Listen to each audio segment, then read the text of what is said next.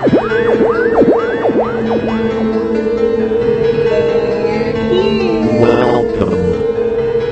Spooky South Coast.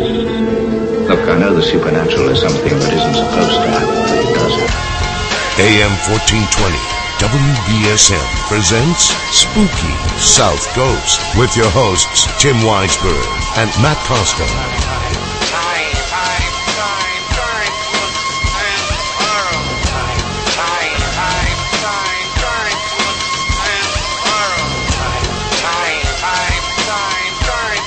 Good evening, everybody. Welcome to Spooky South Coast. Tim Weisberg here. Matt Costa behind the boards. Science advisor Matt Moniz along. And we have a special guest with us as well. We'll get to that in a little bit. And, of course, Matt Moniz, you were not here last week with us when we spoke to Rick White and Linda Thornton about the Bell Witch haunting. No, I wasn't. Because you were on location. Yep. And we are going to dedicate an entire program tonight to that location.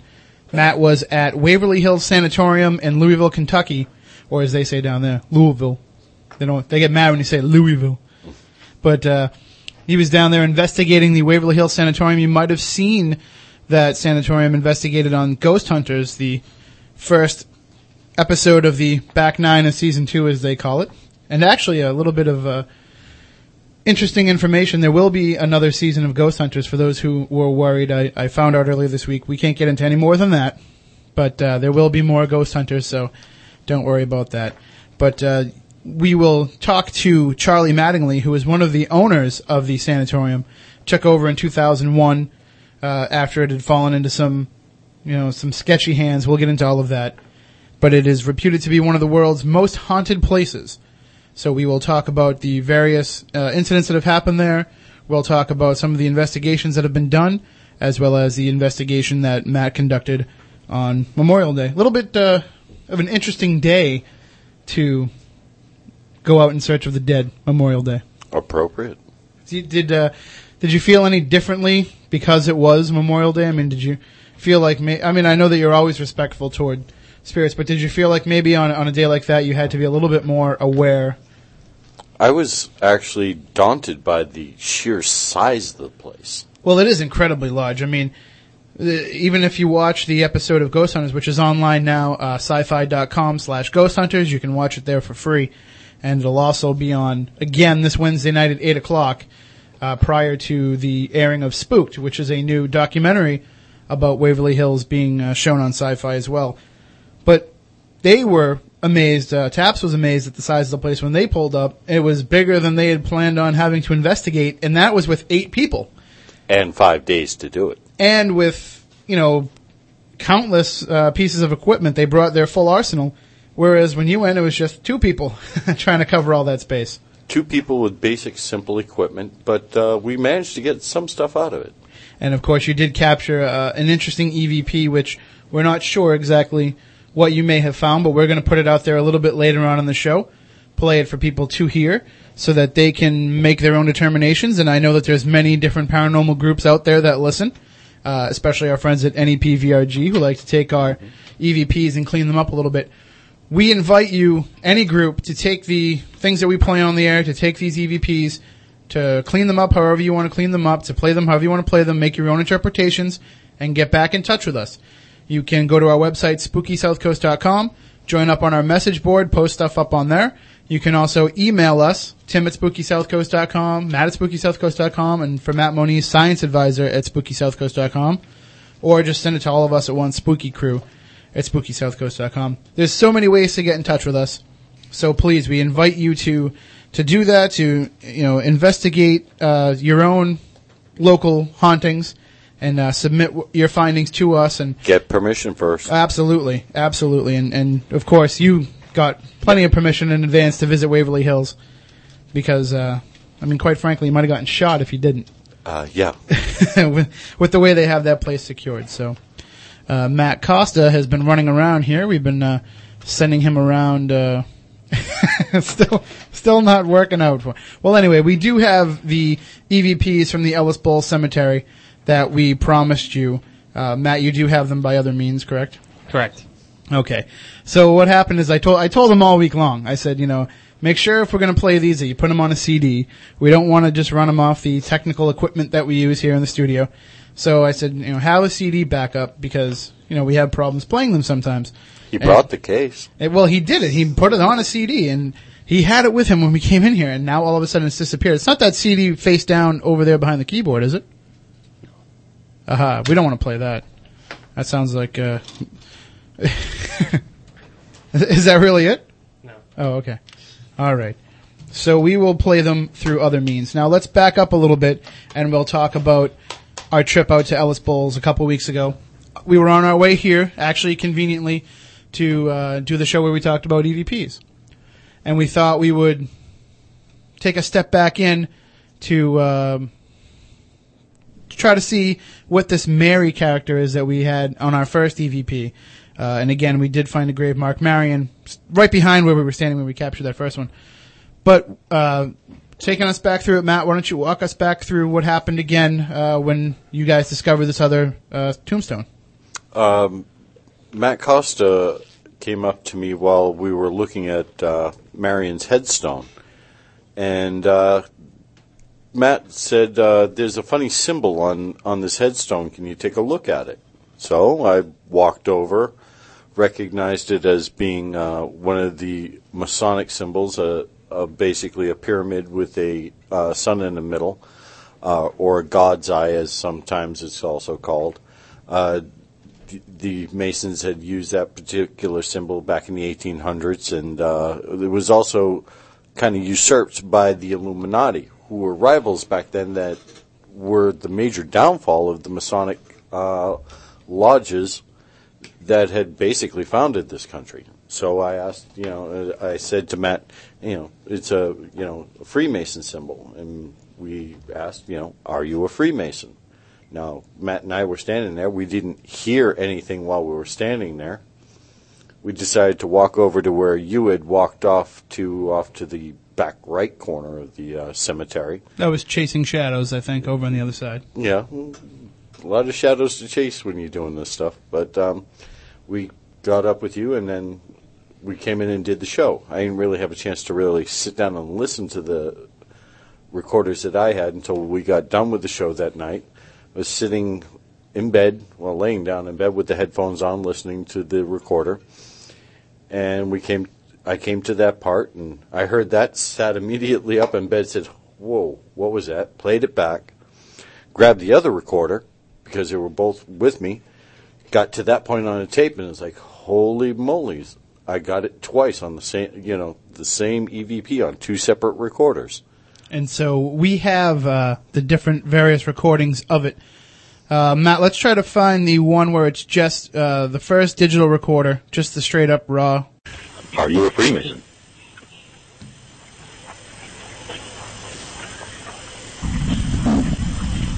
So we caught a little something right there. You can hear a little bit of something. Now, that was the first recorder. Do you have the second recorder's file? Because there were two separate recorders, like Matt mentioned, two separate digital recorders. One was in high quality, the other was in Superplay. Okay. And here's the other one. Sonic.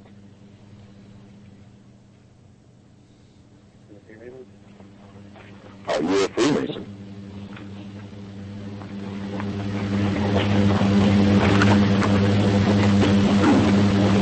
So there you can hear it again. So we were a little bit curious about what it was that was being said. It sounded straight up when you first hear the audio like Freemason, like it's another male voice repeating the same phrase. So we did have it sent out to our friends at NEPVRG. They cleaned it up. We played that one for you last week. If we ever that one again, Matt? Yep. We'll play that one more time. Are you a Freemason? Okay, one more time there. Pay particular attention because they cut out the space in the middle. Are you a Freemason? They boosted it up and they played it right after the question. So that was the cleaned up stuff that we played for you last week, and we promised you that we would have the audio from the third recorder because while Matt Moniz was holding both of his digital recorders, Matt Costa was carrying an analog recorder with him, and he caught something even more interesting. So let's see if we have that there.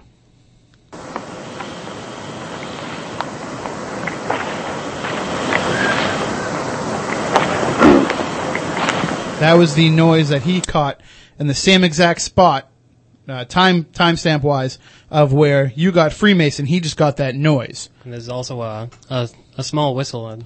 A whistle beforehand, which... Well, I can hear a whisper saying Freemason before the other word. Play it again. If you listen very carefully, you can hear it. Are you a Freemason?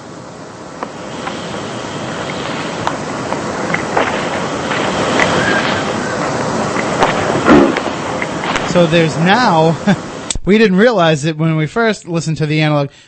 Matt called me this morning, basically, and said, there's two.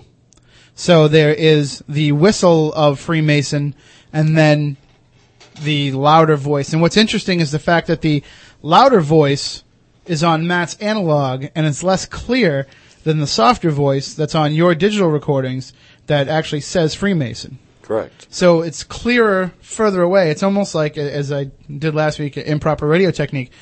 It's almost like the spirit was right up against Matt's microphone, and it had to be a little bit further away to be able to hear what he's saying. So extremely interesting stuff. We have all these files logged on our computer. So if any group would like to get a hold of them and check them out and analyze them a little bit more, just shoot us an email. SpookyCrew@SpookySouthCoast.com, or each one of us individually. It's all on our website. So what I had Matt do is, because all three of these recordings, they all fit time-wise. Like you said, one was super quality, one was high quality. So it was a little bit off in terms of trying to match them up. And then Matt having an analog, it's a little bit slower. You know, I mean, technically speaking... Tenth of a second and those type of things. To the average person, you don't really notice it, but when you start getting into some of this audio production stuff, it makes a difference. But he tried to merge all three together so you can see that they do all happen at the same time. So let's see if we can fire that one off. Are you a Freemason?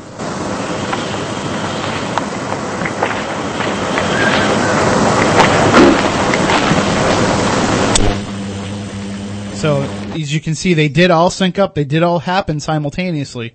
Now, we were thinking of all the different ways people could try to discredit this.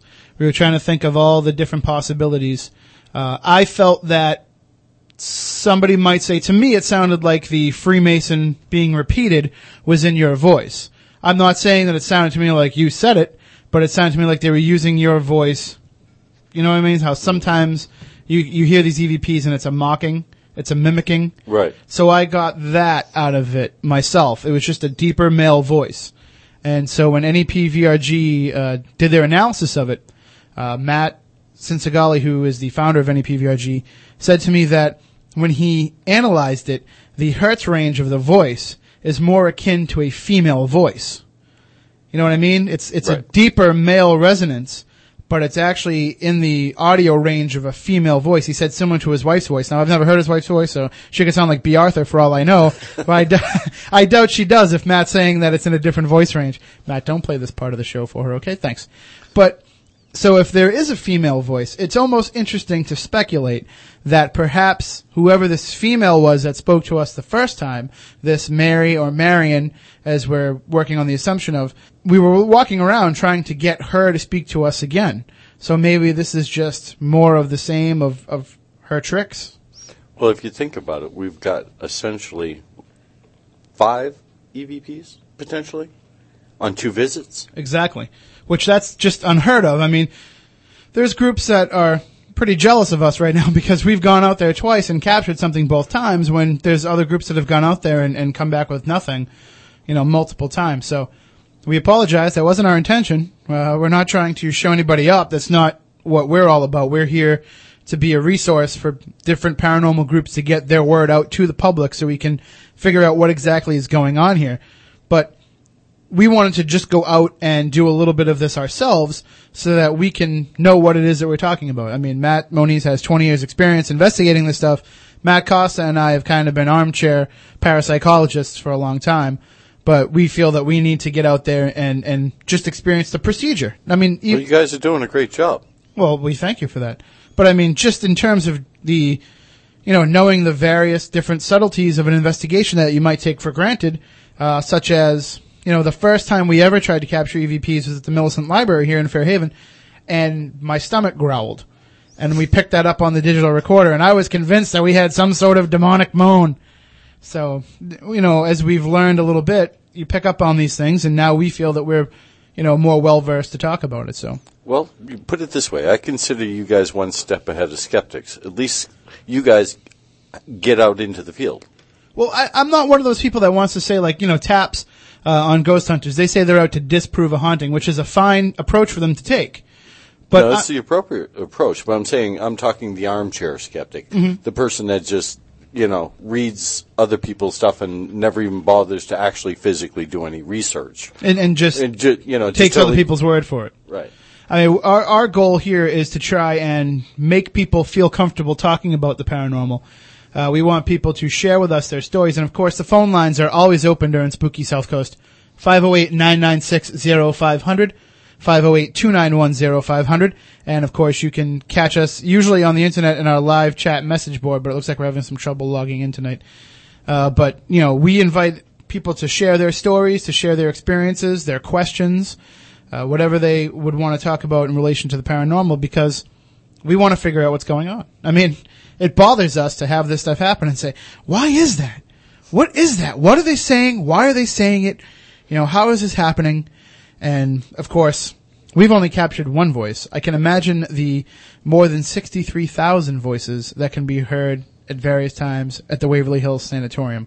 So we will get into that with Charlie Mattingly, owner of the sanatorium. We'll also talk to our science advisor, Matt Moniz, who is there investigating, and his fellow investigator, Staff Sergeant Joseph Gonski, U.S. Army retired.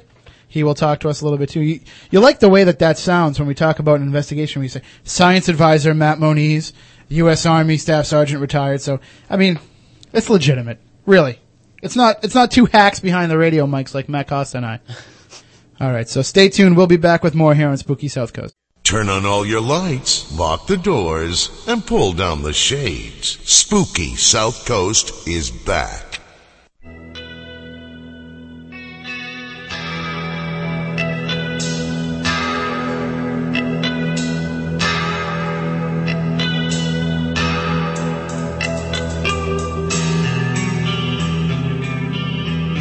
Things into my brain, assuring me that I'm insane.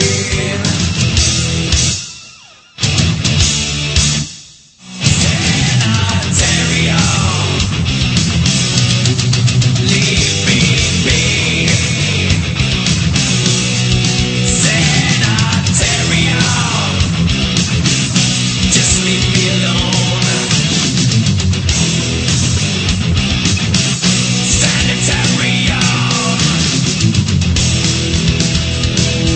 Stretching it a little bit there. Oh, sanitarium. Not quite the same as a sanatorium. We are stretching it, but it's still a cool song, so that's really the basis of why we wanted to play it anyway. And plus we wanted to see if Lars Ulrich would threaten to sue us for playing Metallica music without his permission.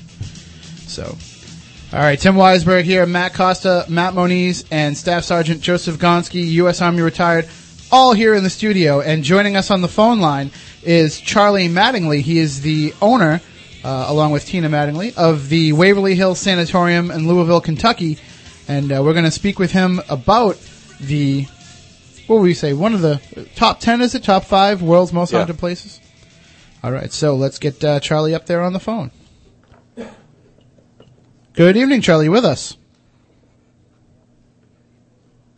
We're on the top 5. Top 5. There you go. Sorry, we had a little bit of a trouble there with the phone. Okay, now, so right now, Waverly Hills is kind of a hotbed for attention when it comes to paranormal investigating. You guys are actually conducting a tour right now as we speak. Yeah, right now as we speak, we have people in the building and walking through, and we set it more up as a tour, and we explain the history of the place and some of the past paranormal events that have happened up here.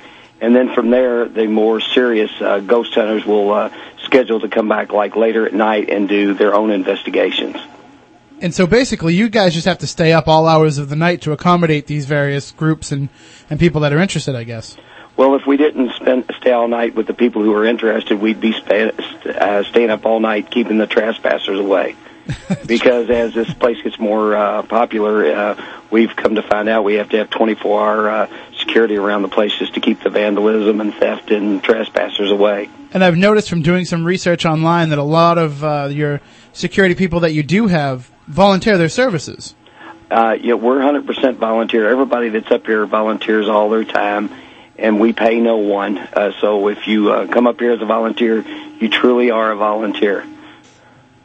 And you and Tina, when you purchased the property in 2001, you basically were reversing some of the damage that had been done by the previous owner.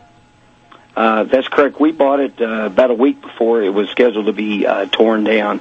They were going through the procedure to get the building condemned, so they could tear it down. They had to do that because it's on the National Historic Register. And we stepped in before they started tearing it down and bought it from them, and then started repairing back as quick as we could all the damage that's already was done to the building. And I guess from what I understand, there was a gentleman named Robert Alberhasky who wanted to build the world's largest statue of Jesus Christ on the site. And then when he couldn't really get it going because it was a historic site, he did everything he could in his power to get it condemned. Well, that's condensing the story down. That's basically what happened, yes. And so, like you said, you kind of had the 11th hour saving of the property. Now, were you able to, I mean, it must have been a huge purchase for you financially. It wasn't a giant financial problem, other than we couldn't get financing on the place because it doesn't have an occupancy certificate, and it is a commercial piece of property, and banks won't lend money on commercial property unless you have collateral that is worth the amount that you're borrowing, and they considered the worth of Waverly Hills to be zero because it could not be occupied. Oh. But still, you need a huge amount of donations in order to fulfill your dream of restoring Waverly Hills to what it once was. Oh, yes. It'll take millions to get the place back to where it needs to be, but we had a very slow start when we first got to the place. Just getting the building secured and getting the local government to allow people to walk into the building. It had a binding element that restricted anyone from going into the building unless they were on workers' comp and they were a worker. And slowly we improved the conditions of the building, such as taking out all the asbestos and sealing it up and all the dangerous things that could fall on a person. And when we got all those problems addressed, the city sent in the fire inspectors and a few other building code inspectors, and then they waived one of the waivers that made it able for us to have tours where people could walk through the building. Well, a little bit later on, we'll give out the information for people if they want to make a donation to help restore Waverly Hills. And I know that the Spooky South Coast family out there will do what they can. So this building actually opened in 1926? That's the date that the main building that's still standing today was completed. There were quite a few buildings on this site way before 26 that were part of our tuberculosis hospital. But the main building that's left, all the rest of them have been tore down. It was completed in 1926, and it was quite a building for the area. There was nothing near close to the size in the whole state of Kentucky. And this was out in the middle of nowhere. It was off of Cinder Road, about 8 miles outside of Louisville. And was there a reason why they needed to have such a large tuberculosis hospital in that area?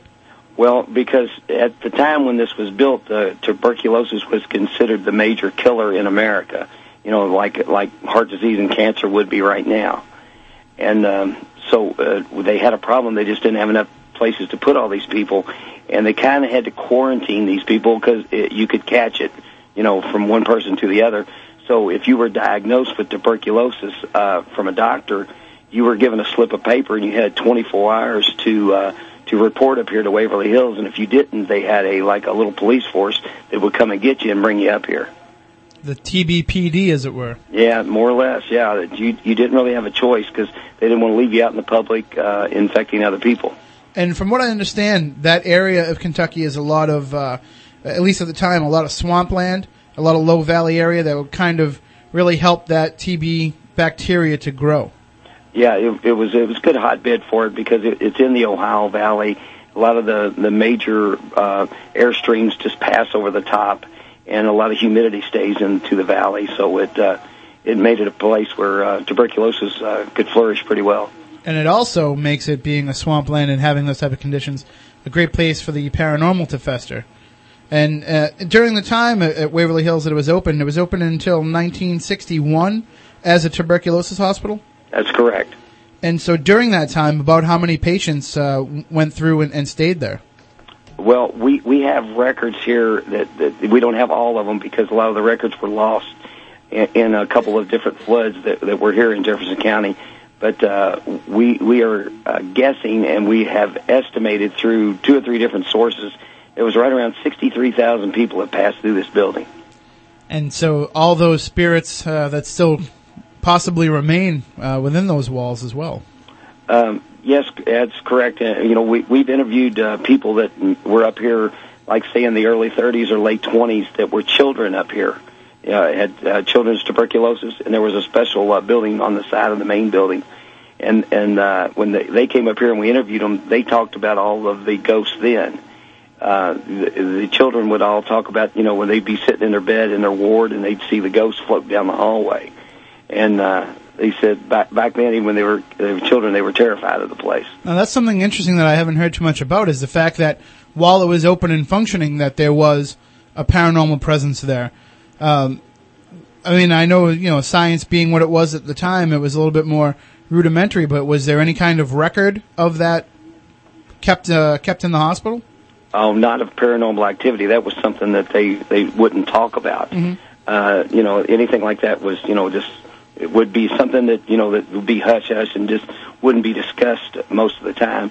But I wonder if it would be swept under the rug, or if maybe some of these patients that were reporting these incidents might have been seen as delusional, or as having, their sickness affecting their brain. I mean, maybe there was like a psych ward type section for these people that have seen this. Well, my father worked up here, and he started working up here in 1937. And he said that, when people would come up here, that it would affect them mentally, because they pretty well were given as they looked at it, as a death sentence. They were sent up here to die. They were sent up here to get away from the main population, and there wasn't a cure, and so most of them died. And so as you're sitting here just every day, sitting in your bed, staring out the screen windows, the building was what they called an open-air hospital. It didn't have windows on one side of it, and they just had screens where fresh air would blow through all the time. That was part of your treatment. And they would just sit there all day long, just, staring out the windows, or if you were in better shape, they had, arts and crafts for you to try to do. But, it would affect your brain, and it would affect people in a lot of ways. And my father said, when we'd have somebody that would be on the ward that would, be being affected like that, or causing problems with the other patients, or getting people upset, they would kind of move them off to different areas and try to give them a little bit of help to try to calm them down too, so they could settle in with the fact that they had tuberculosis and they were probably going to die. Well, as you said, fresh air was part of that therapy. What's important to note, what a lot of people might take for granted, is there were no antibiotics at this time. There was no penicillin. And there was no treatment program like we would have today. In the rare instances that TB pops up, it's kind of like getting rabies. There's a series of injections and different medications that you take. But I mean, back then there was nothing like that. So they were basically trying whatever they could to either help defeat the TB as much as they could, or to at least make the person comfortable until they passed on. Yeah, that's correct. It was about 1956 is when all of the vaccines were out there and really working well. But before then, the major treatment was that you were supposed to get as much rest and sunshine as possible, and fresh air, and good balanced meals. And this place, according to my father, used to work in the kitchen, said that it was the best meals that he'd ever seen anywhere. He said you were just treated the best up here. And he just couldn't say enough about how clean the place was and how much it actually helped people. He said even though a lot of people died up here, it was a wonderful place where people really tried to help you. And it was a sanatorium, not a sanitarium, and that's a place where you go to get well. And my father said that, the sacrifices that people would make, like all the nurses that would be up here working every day, they were almost quarantined too, because they were around people who were infected. And so they came to work knowing that there'd be a good chance that they would catch TB and die. And so that took it took a special type of person to actually be a doctor or a nurse up here, or as far as that goes, a orderly or ward that would be around all the infected people, because you were really taking your life in your own hands, that you might die from helping somebody else. And not only that, not only were you taking that risk, but you're also investing yourself in a treatment program that, deep down inside it's probably not going to really work. I mean, you're prolonging the inevitable. Some of the different therapies they tried, like hydrotherapy, they try to use hydrotherapy to help cure some of the symptoms of TB, and the patient would end up with pneumonia. Or some of these other... pneumothorax is one of the treatments. And that treatment was done up here, and it was some of the experimental surgeries were done up here to perfect that. And kind of what they would do, they figured out a way to go into one side of your lungs and force air on the outside of the lungs and collapse it. And then while that lung was collapsed, you would live off of the other side of your lungs. And while that while one side was collapsed, it would let it rest, so it wouldn't be constantly being used. And they were trying to use that to help repair that one side. And then later on, when the side that you were living on would start to wear out and get you close to death, they would take and then to pump back up the other side of your lungs, so it would start working again, and then they would collapse the side that you were living off of, and they would alternate back and forth until your lungs would get better. And that didn't always work, but it was one of the treatments that they did up here. And they would try to put balloons into the lungs to expand them more. And then one that I found that said that they used as a last resort was thoracoplasty. Is that correct? Am I pronouncing that correct? I believe you pronounced it right. And that would be where they would remove muscle and ribs from the area to try to open up the lung area more. And it said that it was used as a last resort because fewer than 5% of the patients that tried it survived it. That's true. It gave them a lot of relief, but generally you didn't recover all the way from that. You would live longer, but you just didn't recover completely from it. And the pictures that we have of this procedure and the patients afterwards is kind of gruesome, because if you can imagine somebody with a bunch of the ribs just being removed and what they would actually look like, it's kind of gruesome looking. But but they tried everything up here, and that's one thing about this place is they were truly trying to help people up here and cure people, even though they weren't very successful until the 50s.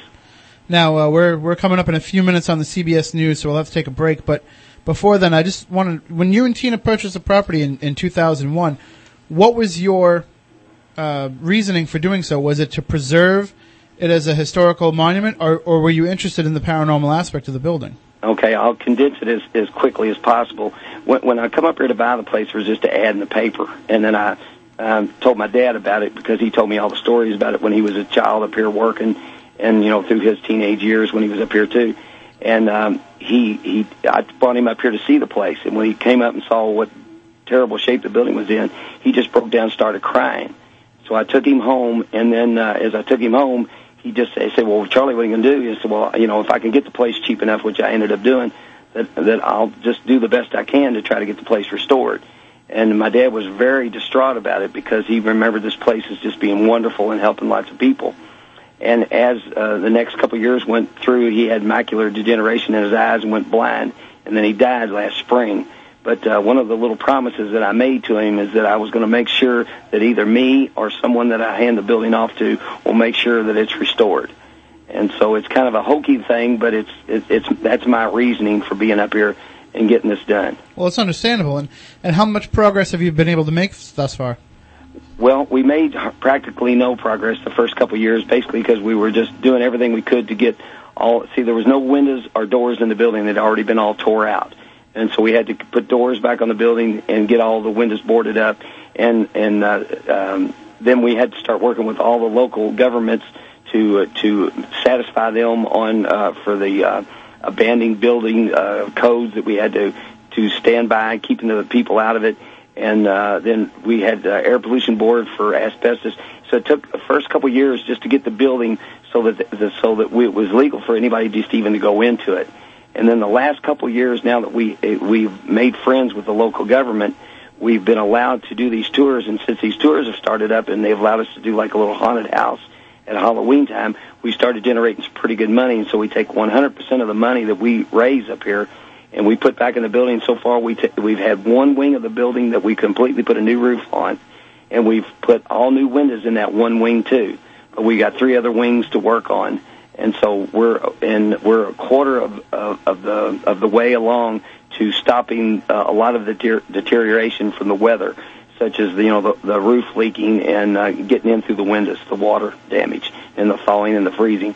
So that's our first thing we're going to do is get the building more secured so the deterioration can stop. And then from there, we hope that we can find an investor or a bank that will have enough faith in us to lend us enough money to start building. And if you're fortunate enough to complete a full restoration, your goal is to keep it as a historic landmark and to continue these tours and other activities there? Yeah, what our dream is that we hope that what happens, we hope that we find some type of health research center, such as a cancer research or even the World Health Organization, anybody like that, to move into the first floor and hopefully operate that as nonprofit in a way that we could, that something that would be done in this building would help the public. And then once we got the first floor completed, then we hope to secure a loan for the second, third, and fourth floors and the part of the fifth floor, and turn that into a haunted bed and breakfast. And we wanted to also run that as nonprofit, and then take all the profits off of running that, and then take it and turn it back into money to whoever is running the first floor for their health research down there. So the building could generate its own money to fund its own health research, because we're hoping that somehow this building could give back to the community and try to help people like it did when it was originally built. And that's our hopes and dreams that happens. Well, it's definitely a noble cause. And, that we've touched upon the history of Waverly Hills, after we take the break, we're going to have the CBS News. And then on the other side of that, in place of our usual segment where we do the Week in Weird, because we have a significant date coming up on Tuesday, that being 6606, we're going to play a little package for you that we put together on the coming of the Antichrist, the supposed coming of the Antichrist, and the relevance of 666 to that. And then we'll join back up with Charlie, and we'll talk about some of the ghost stories, the hauntings of Waverly Hills, as well as Matt and Joe's investigation last Monday. We want you to stick around. Remember, you can call us 508-996-0500, 508-291-0500, online, SpookySouthCoast.com. We have a live chat message board there. So we want you to get in touch with us. Give us your questions to ask Charlie Mattingly about Waverly Hills. And on the other side, we're going to have the news. Then we're going to have the debut of our new Hour 2 opening theme song, Matt. Is that what we're going to do? Excellent. Yes. Excellent. And then we'll have the Antichrist package, and then more with Charlie about Waverly Hills. So stay tuned, everybody. Beaming from the studios of AM 1420 WBSM into the night and beyond. Here's more of Spooky South Coast.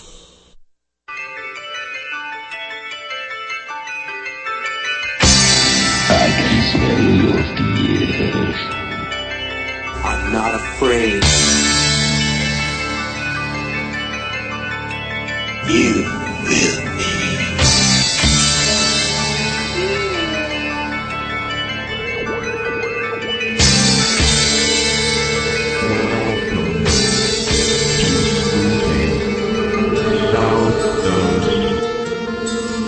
Look, I know the supernatural is something that isn't supposed to happen, but it does happen.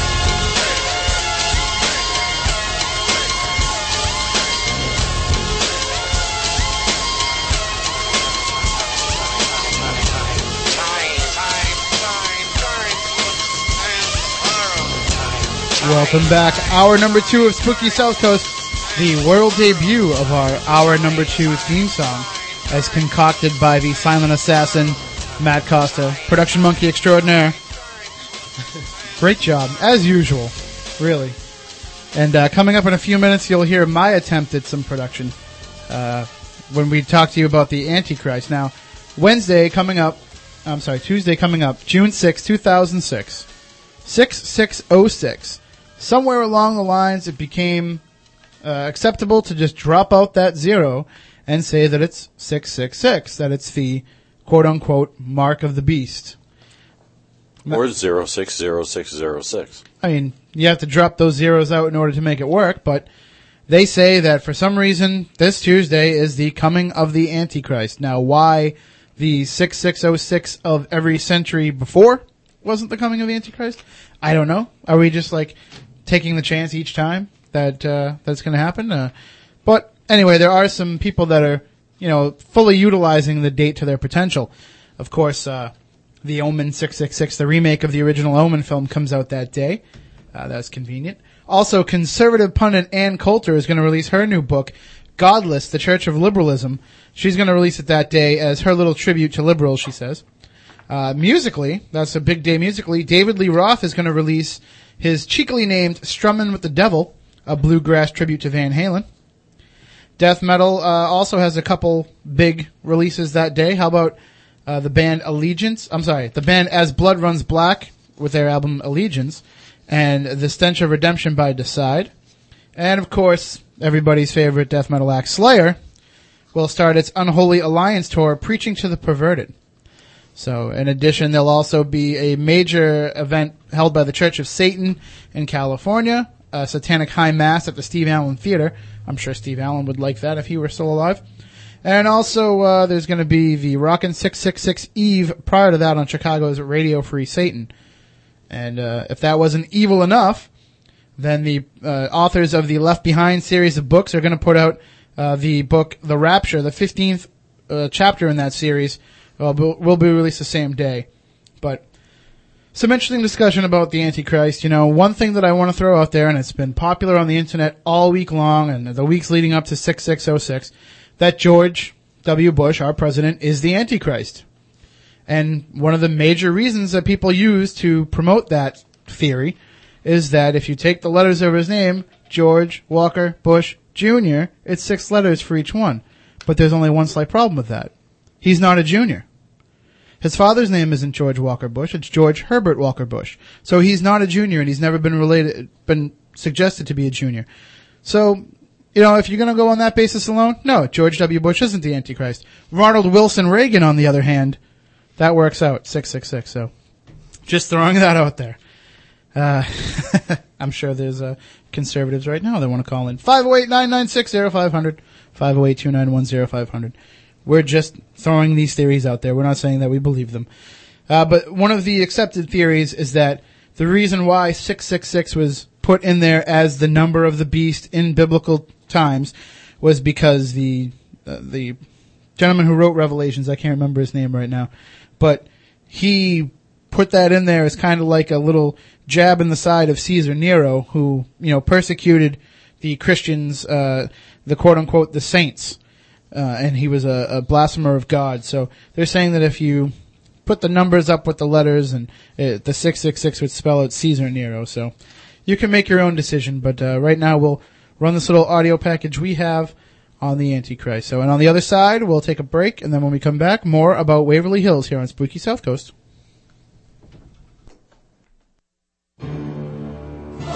Woe to you, O earth and sea, for the devil sends the beast with wrath, because he knows the time is short.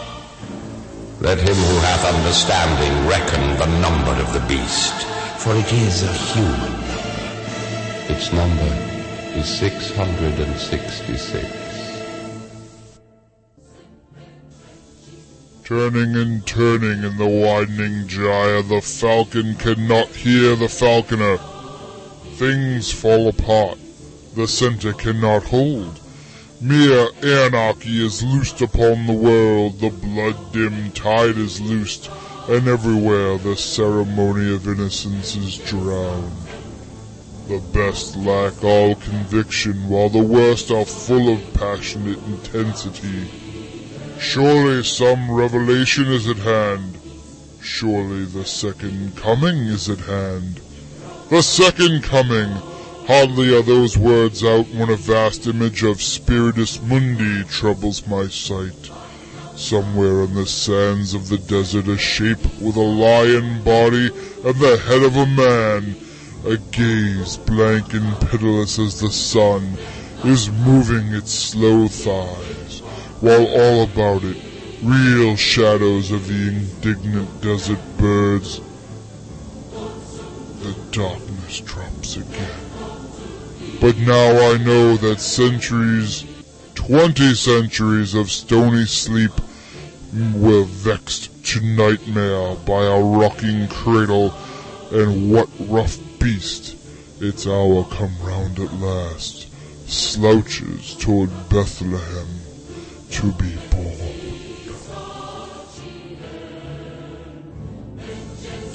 Six is the number of man. God made man on the 6th day. The basis for all organic life is carbon-12, which contains 6 protons, 6 neutrons, and 6 electrons. 6 is 1 shy of 7, the perfect number, the number of God, the day he completed his work. If 1 6 is imperfect, then 3 6s are sinister.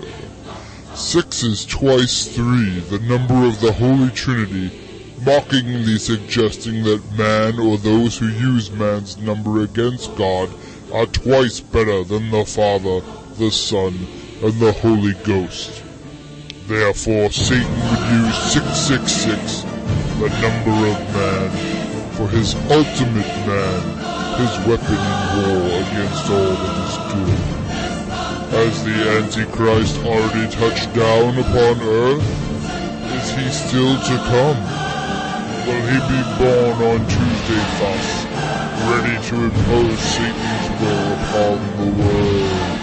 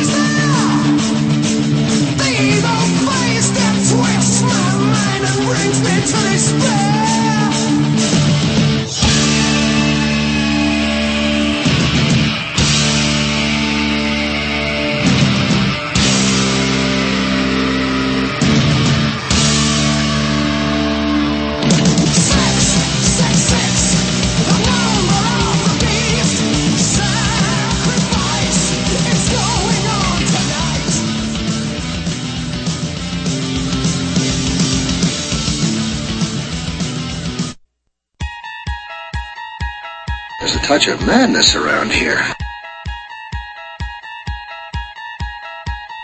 Paranormal, is that what they're calling your kind these days?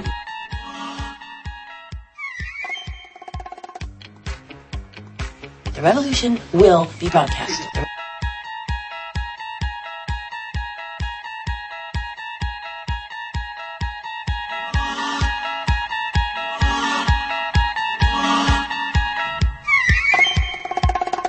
Welcome back to Spooky South Coast here on WBSM. So a little bit of a lengthy audio package there. I got carried away with myself. I don't get to be the production monkey very often, so when I get my chance, I go a little overboard. So let us know what you think. SpookySouthCoast.com. You can email us there.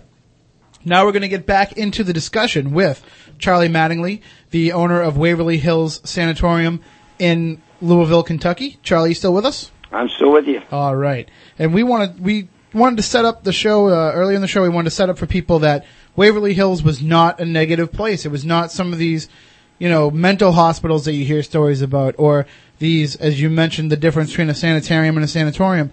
This wasn't a place where people were mistreated. It was where people sacrifice themselves and their own good health in some cases to help make the lives easier of the people suffering from tuberculosis. That's exactly right. So now, let's get into a little bit more of the other side of things, both literally and figuratively, some of the paranormal activity that has taken place over the years. What was one of the first instances that you realized upon taking ownership of the building? Well, I wasn't aware of all of the paranormal activity when I first got a hold of the place, and it just came on me. I discovered it all myself. And then as I would discover it, then I would run into other people who would tell me similar stories. The very first thing that happened to me is I took a camcorder and I went through the building just to filming in general all the damage on the inside and outside of the building. And then when I went home to review the tape, all kind of stuff in the tapes that, are you still there? We're still here. Okay, I found all kind of things in the tape that very odd. Different lights and orbs moving around, and I was wondering, what the heck is this?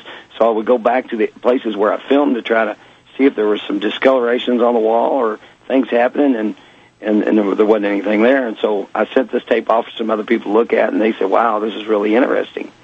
And then from there, it just every time that I went in there to do work, it was like somebody was looking over my shoulder at me, or I'd glimpse to the side and think I seen a person. And so I used to jump up and then run after them because I thought maybe, like a homeless person or a trespasser or something was just walking through the building. But when I would take and go to run after the person or see what, try to investigate what I thought I saw, it would disappear. And that seems to be a common theme. During the news break and while we're playing our recorded segment, I was talking with our science advisor, Matt Moniz, and Staff Sergeant Joseph Gonski, who did an investigation last Monday, and they were saying they had a similar experience where, they would chase something and it would disappear before they could catch it, right, guys? Correct. Yep. And so that seems to be a similar thing, too, that happened to TAPS when they investigated for ghost hunters. There's footage of Brian and Tango chasing things that weren't, things that were always slightly ahead of them through the building, and then, the other investigators experienced it as well. Is that something that most groups and people that conduct investigations have reported? That's almost exactly what happens to just about every investigative group that stays in there and tries to do an overnight investigation. The other things that happens just almost every single night to just about every group that goes in there, we have something that we call watching the shadows in there. And we'll just stand real still in the hall and look down the hallways.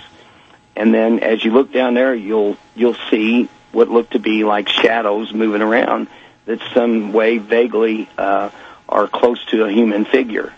And then as you stand there and watch, you'll see them move around.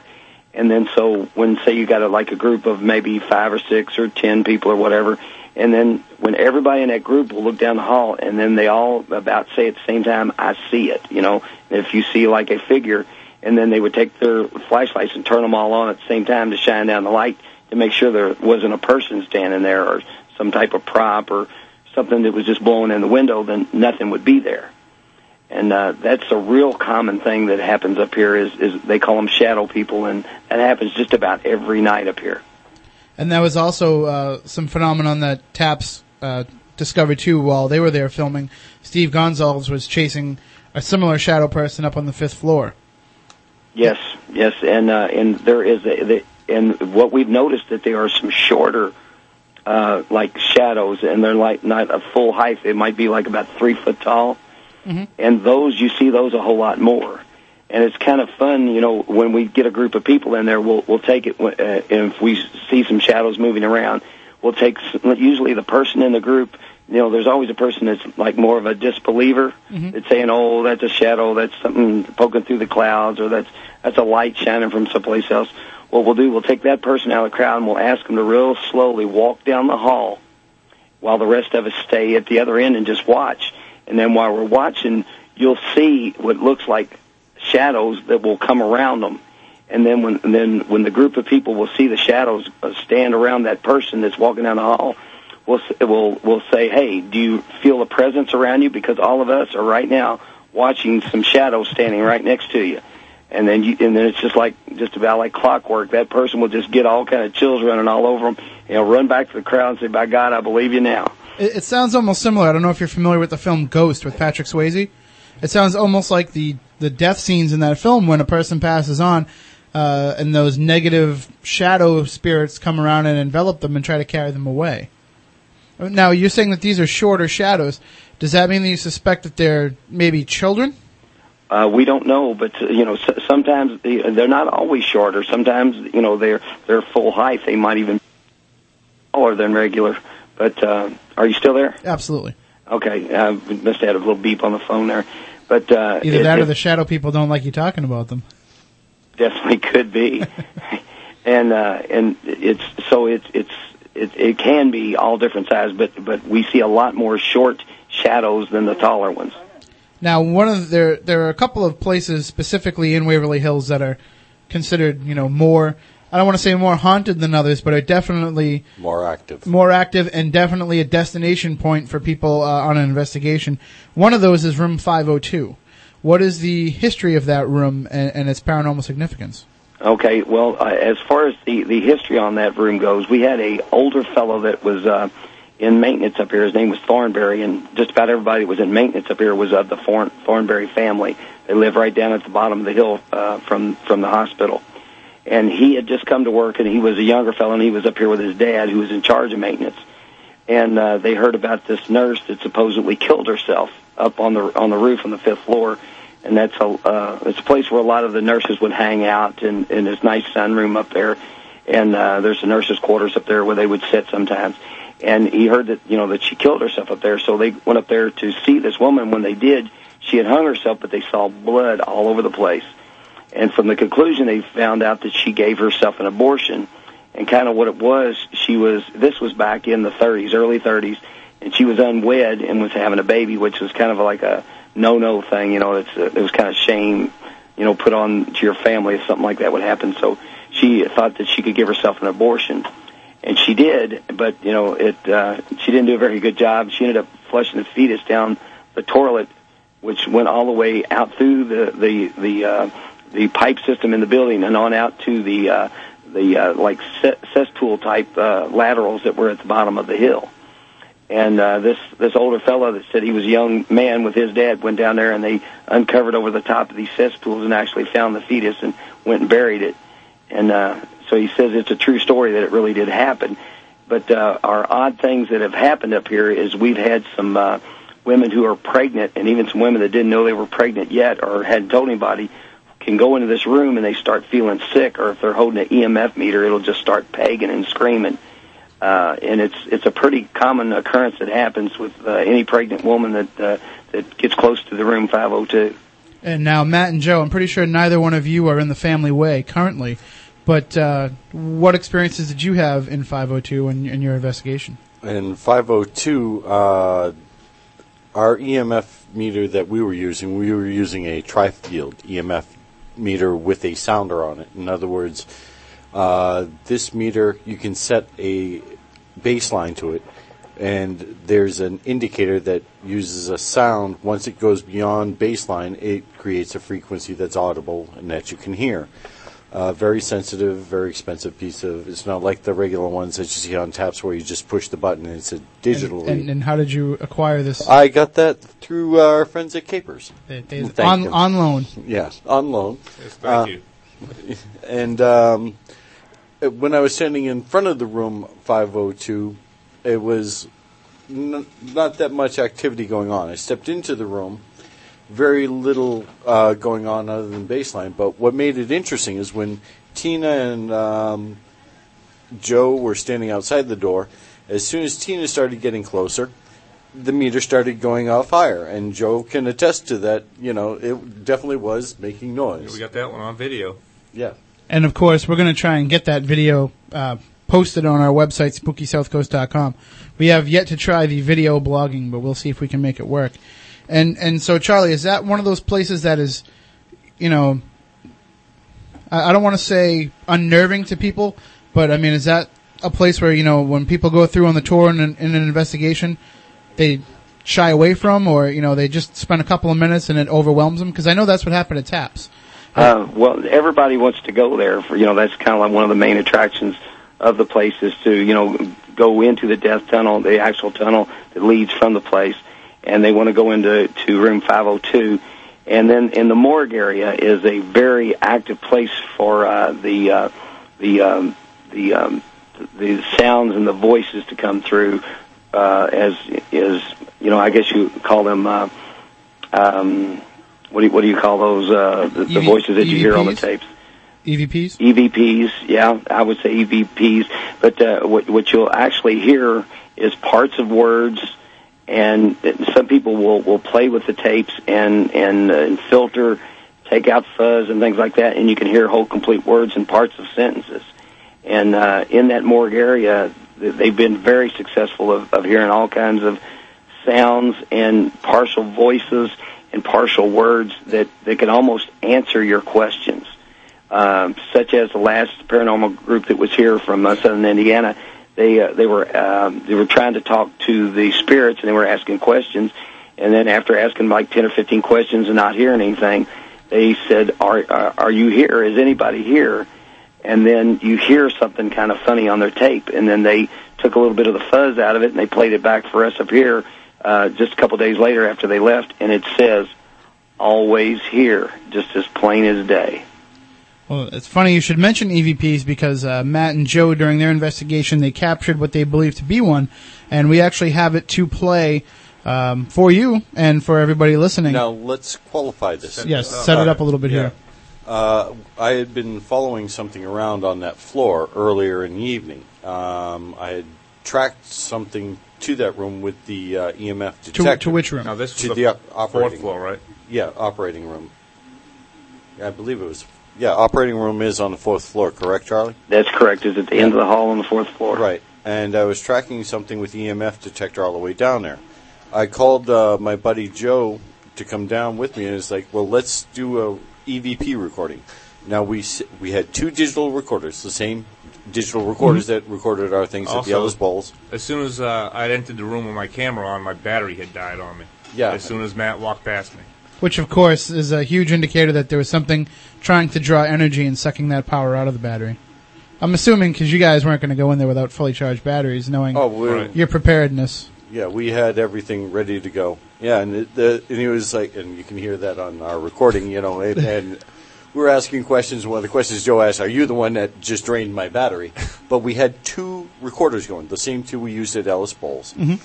This EVP shows up on the one I'm holding, but does not show up on the one Joe's holding, and we're no closer than we are right now. The recorders were about a foot apart. Yeah. Okay, when well, we were asking the questions.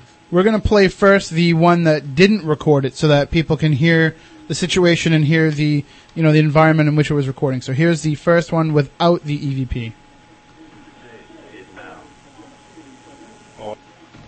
You might want to play that again. Yeah, it's real quick. So. Say it now. And then that little noise at the end was just Joe speaking after Matt did. Now here is the one where they believe that something has been captured. If you have anything to say it now. One more time.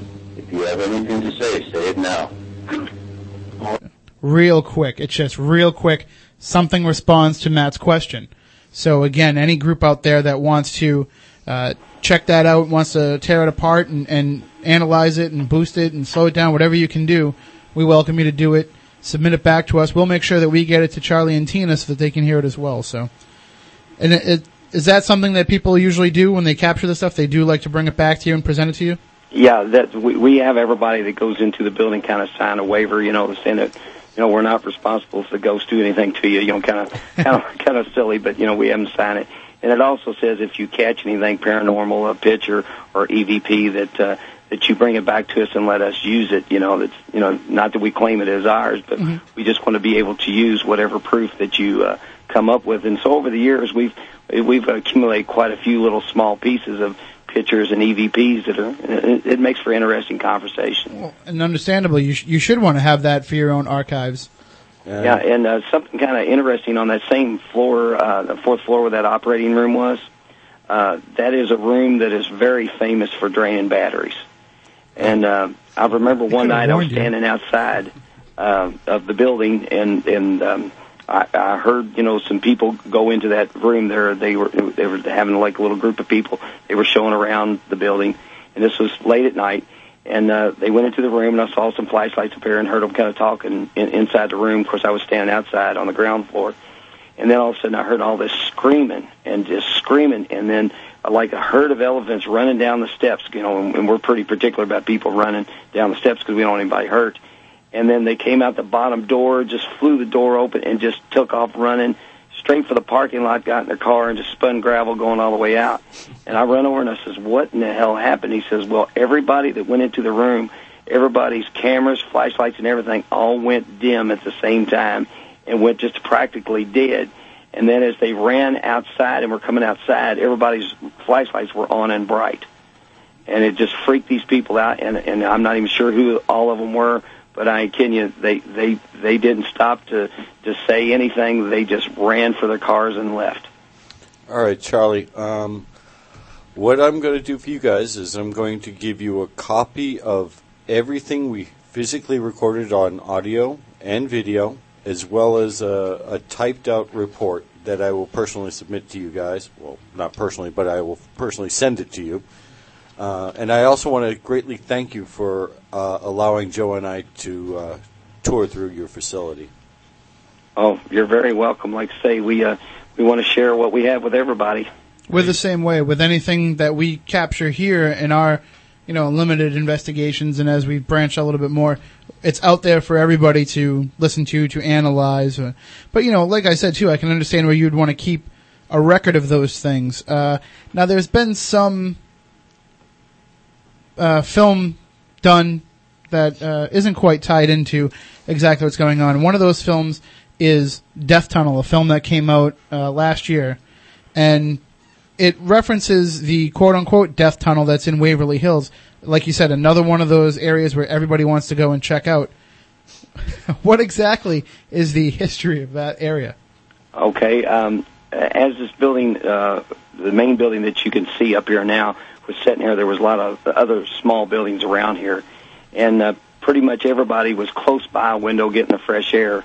And so if you would happen to have like a horse-drawn carriage up here or a hearse of some type of hauling away the bodies of the people that died, it would probably give everybody inside the building that had this disease probably give them some depression, and probably wouldn't really help their morale at all.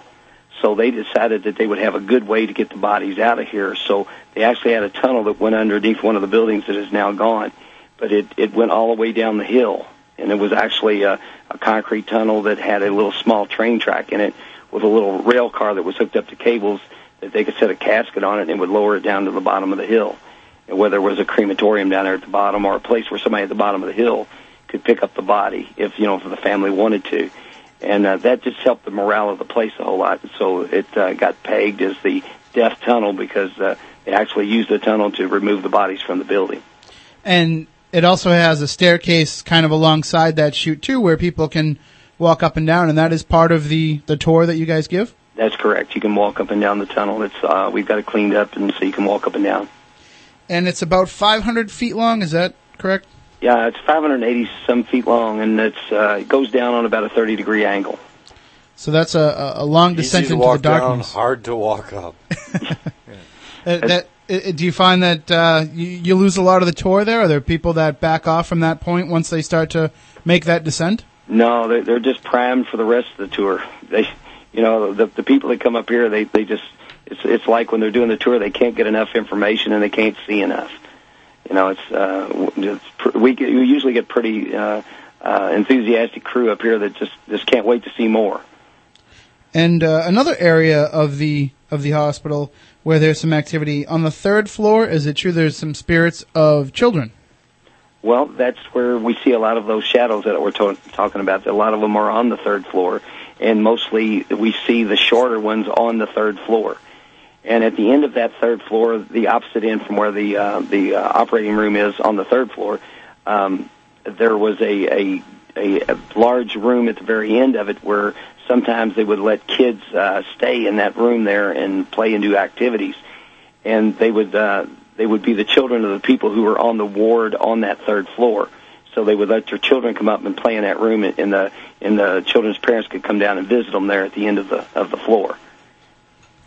And do you find that out of all the, I mean, I know myself personally, out of all the spiritual activity that one can come encounter with, I think sometimes when it's the spirit of children, that's when it gets to be the most creepiest.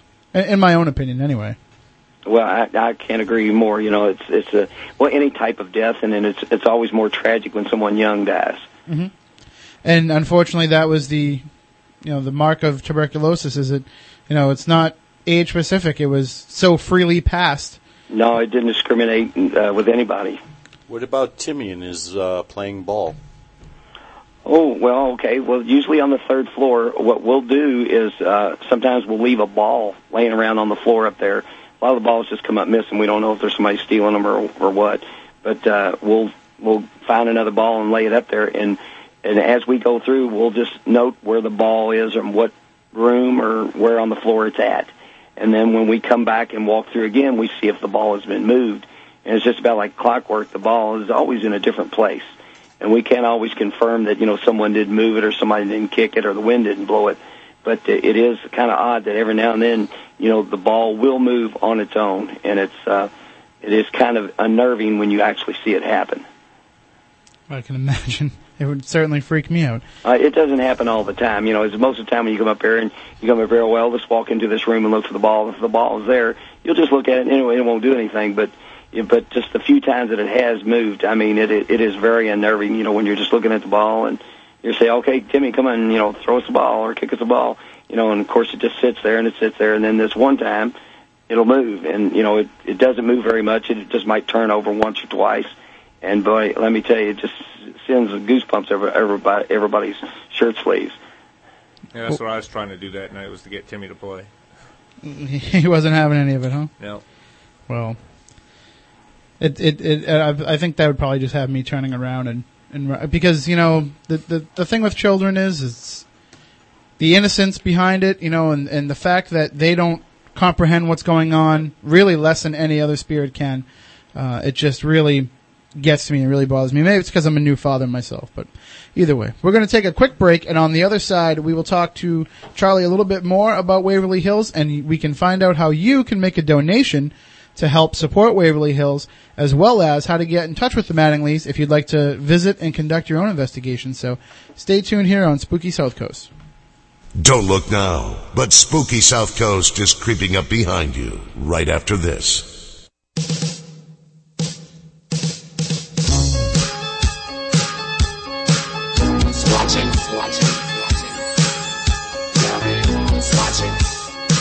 Who's watching me?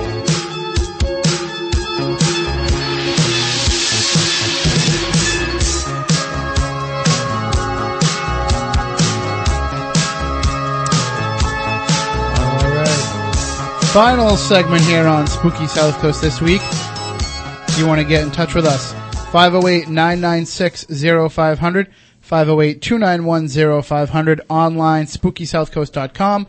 And, of course, you can check out our website all week long, download the show if you missed it.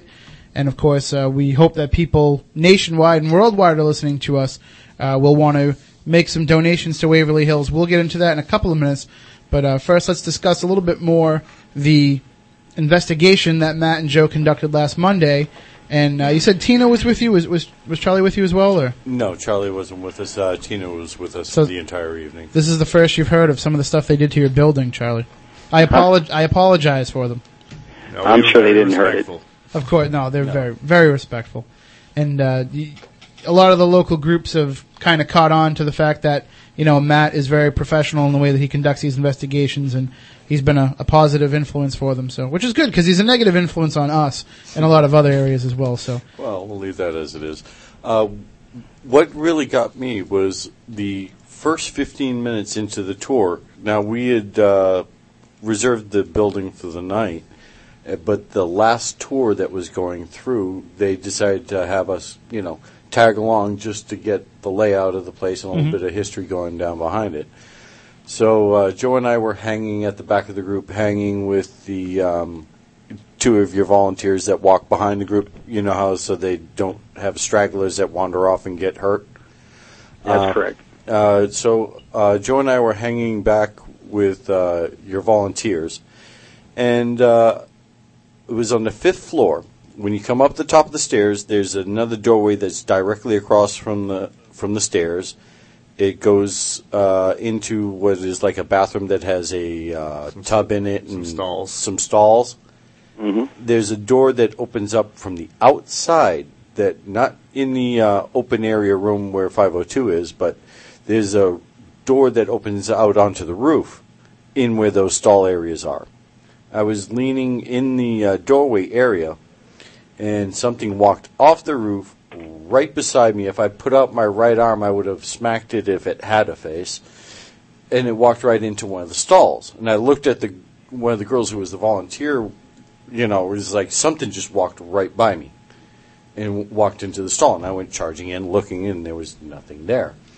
And later on, Joe was, I'll let Joe speak for himself. Then we got to the other end of the hallway, near room 502, and I forget your guide's name, I'm sorry, but she was directing everybody's attention to the room where Steve from Taps had saw the legs walking by, and there was no glass or anything in there. And they were all taking pictures, and in one of the flashes, I seen a white shape at the very outside of that room. And later on, when Matt and I were alone, I had him go out there to see the approximate size it could be. And there was no definite shape to it or anything. It was just a white glow, maybe a mist or something like that. That's what I got on that floor right there. And I actually think we have a call for Charlie here, so let's go to the phones. Good evening, you're on Spooky South Coast. Hi, how are you doing? Good, how are you? I'm pretty good. I'm from Texas, and I'm actually I can't really listen to you guys live. So understand. I'm calling in to tell you. Excuse me? Understandable. I just wanted to call in and tell you about an experience that I had. Okay. Although I got to listen to some of it, and talking about Waverly Hills on the phone, it's so awesome. Anyways, I had an experience probably about a year ago.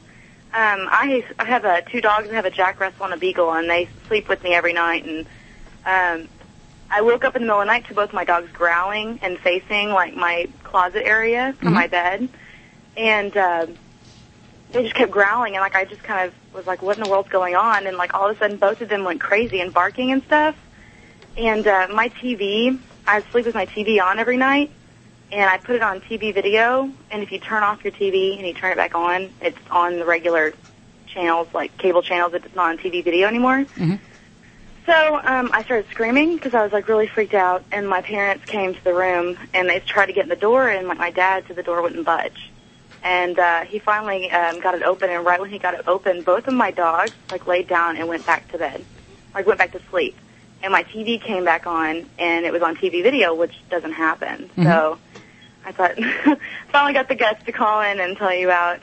Oh, well, we thank you for sharing your experience. I mean, unfortunately, the electronic devices are just open season for spirits. And they really can just manipulate them in any way they want because energy can affect energy. Exactly. They're just an electrical field. So, it doesn't sound like it was anything particularly negative that you had to worry about. Oh, my dogs went crazy, though.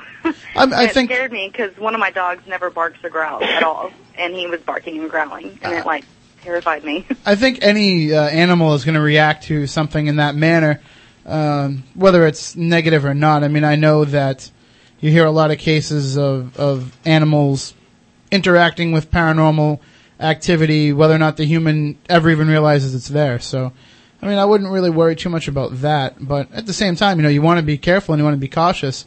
And if anything like that ever happens again, please feel free to share it with us, either calling in the show or via email. Oh, and I had one question. And Waverly Hills is the place that they had on Ghost Hunters, right? Yes. Well, I was watching one part of that, and the lady that I guess owned the place had said that upstairs, I think up on the roof, they had seen can't think of the word now. Shadow people. The shadow people? I'm from every other person I've ever heard talk about shadow people. It's honestly a question. Every other person I've ever heard talk about shadow people, it's not like they have a specific area that they are designated to haunt or be. It seemed kind of weird that she had said that, and so I was wondering if Matt and them had seen any shadow people up there in other places, or. Well, if you were just listening to what we were talking about, that's what I was just talking about, being on the 5th floor. She couldn't, so sorry. it's just I'm from Texas. No, it's just very strange that you called in at the time when he was discussing it. That's synchronicity right there. Oh, I'm good like that. Well, I know that you're a fan of listening to the show online, so we'll have it up tomorrow, and you can check back and listen to some of the discussion about the shadow people, some interesting stuff. So we'll just tease her like that to keep her up and wondering all night long. All righty, sounds good. Thank you. We thank you for calling in. Stay in touch. All right. Bye-bye.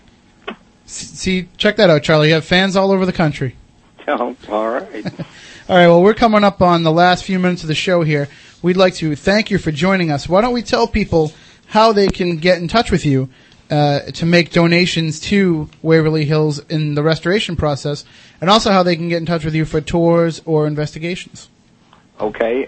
Well, how they can get a hold of us, they can write to Waverly Hills Historical Society at 4400 Paralee Lane, P-A-R-A-L-E-E, Paralee, and that's in Louisville, Kentucky, 40272.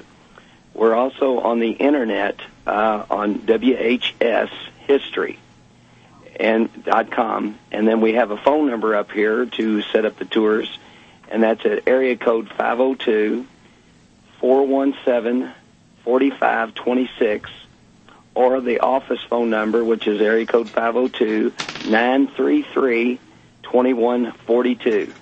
And we'll post all that up on our website, SpookySouthCoast.com, so that people can have that information, because when you contribute to the restoration of Waverly Hills, you're not only contributing to the continued access for paranormal investigation, but as Charlie mentioned earlier in the show, their grand vision is to have this be fully restored and become a non-profit area that can benefit a clinic or some sort of medical facility. So it can get back to healing. Exactly. I mean, it's interesting that a place that did so much good for so many people but couldn't quite do enough now might get a second chance to do just that. It's like whereas it couldn't help cure these people, maybe now it can cure some other disease now that we have tuberculosis pretty much licked. So, Charlie, we thank you so much for joining us, and especially on short notice. Again, Spooked is coming out on the Sci-Fi Channel.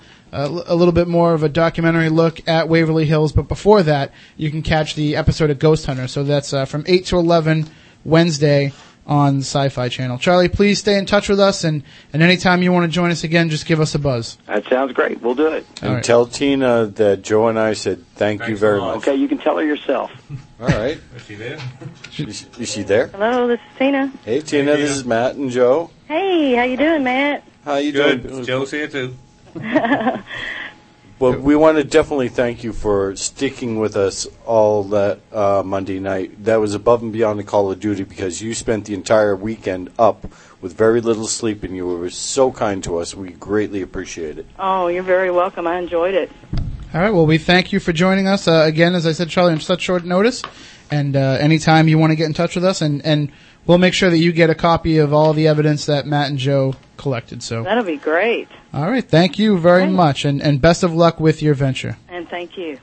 All right, and we want to remind everybody, next week on Spooky South Coast, right here at 10 o'clock on Saturday night, or after the Red Sox is what happened tonight, we're going to talk to Leanne Wilbur, who is the proprietor of the Lizzie Borden Bed and Breakfast, which is actually the home where the Borden murders happened, where, supposedly Lizzie Borden took the axe. And so we're going to talk to her about the home, about the hauntings, and about her Ghost Hunter University, which is happening in July.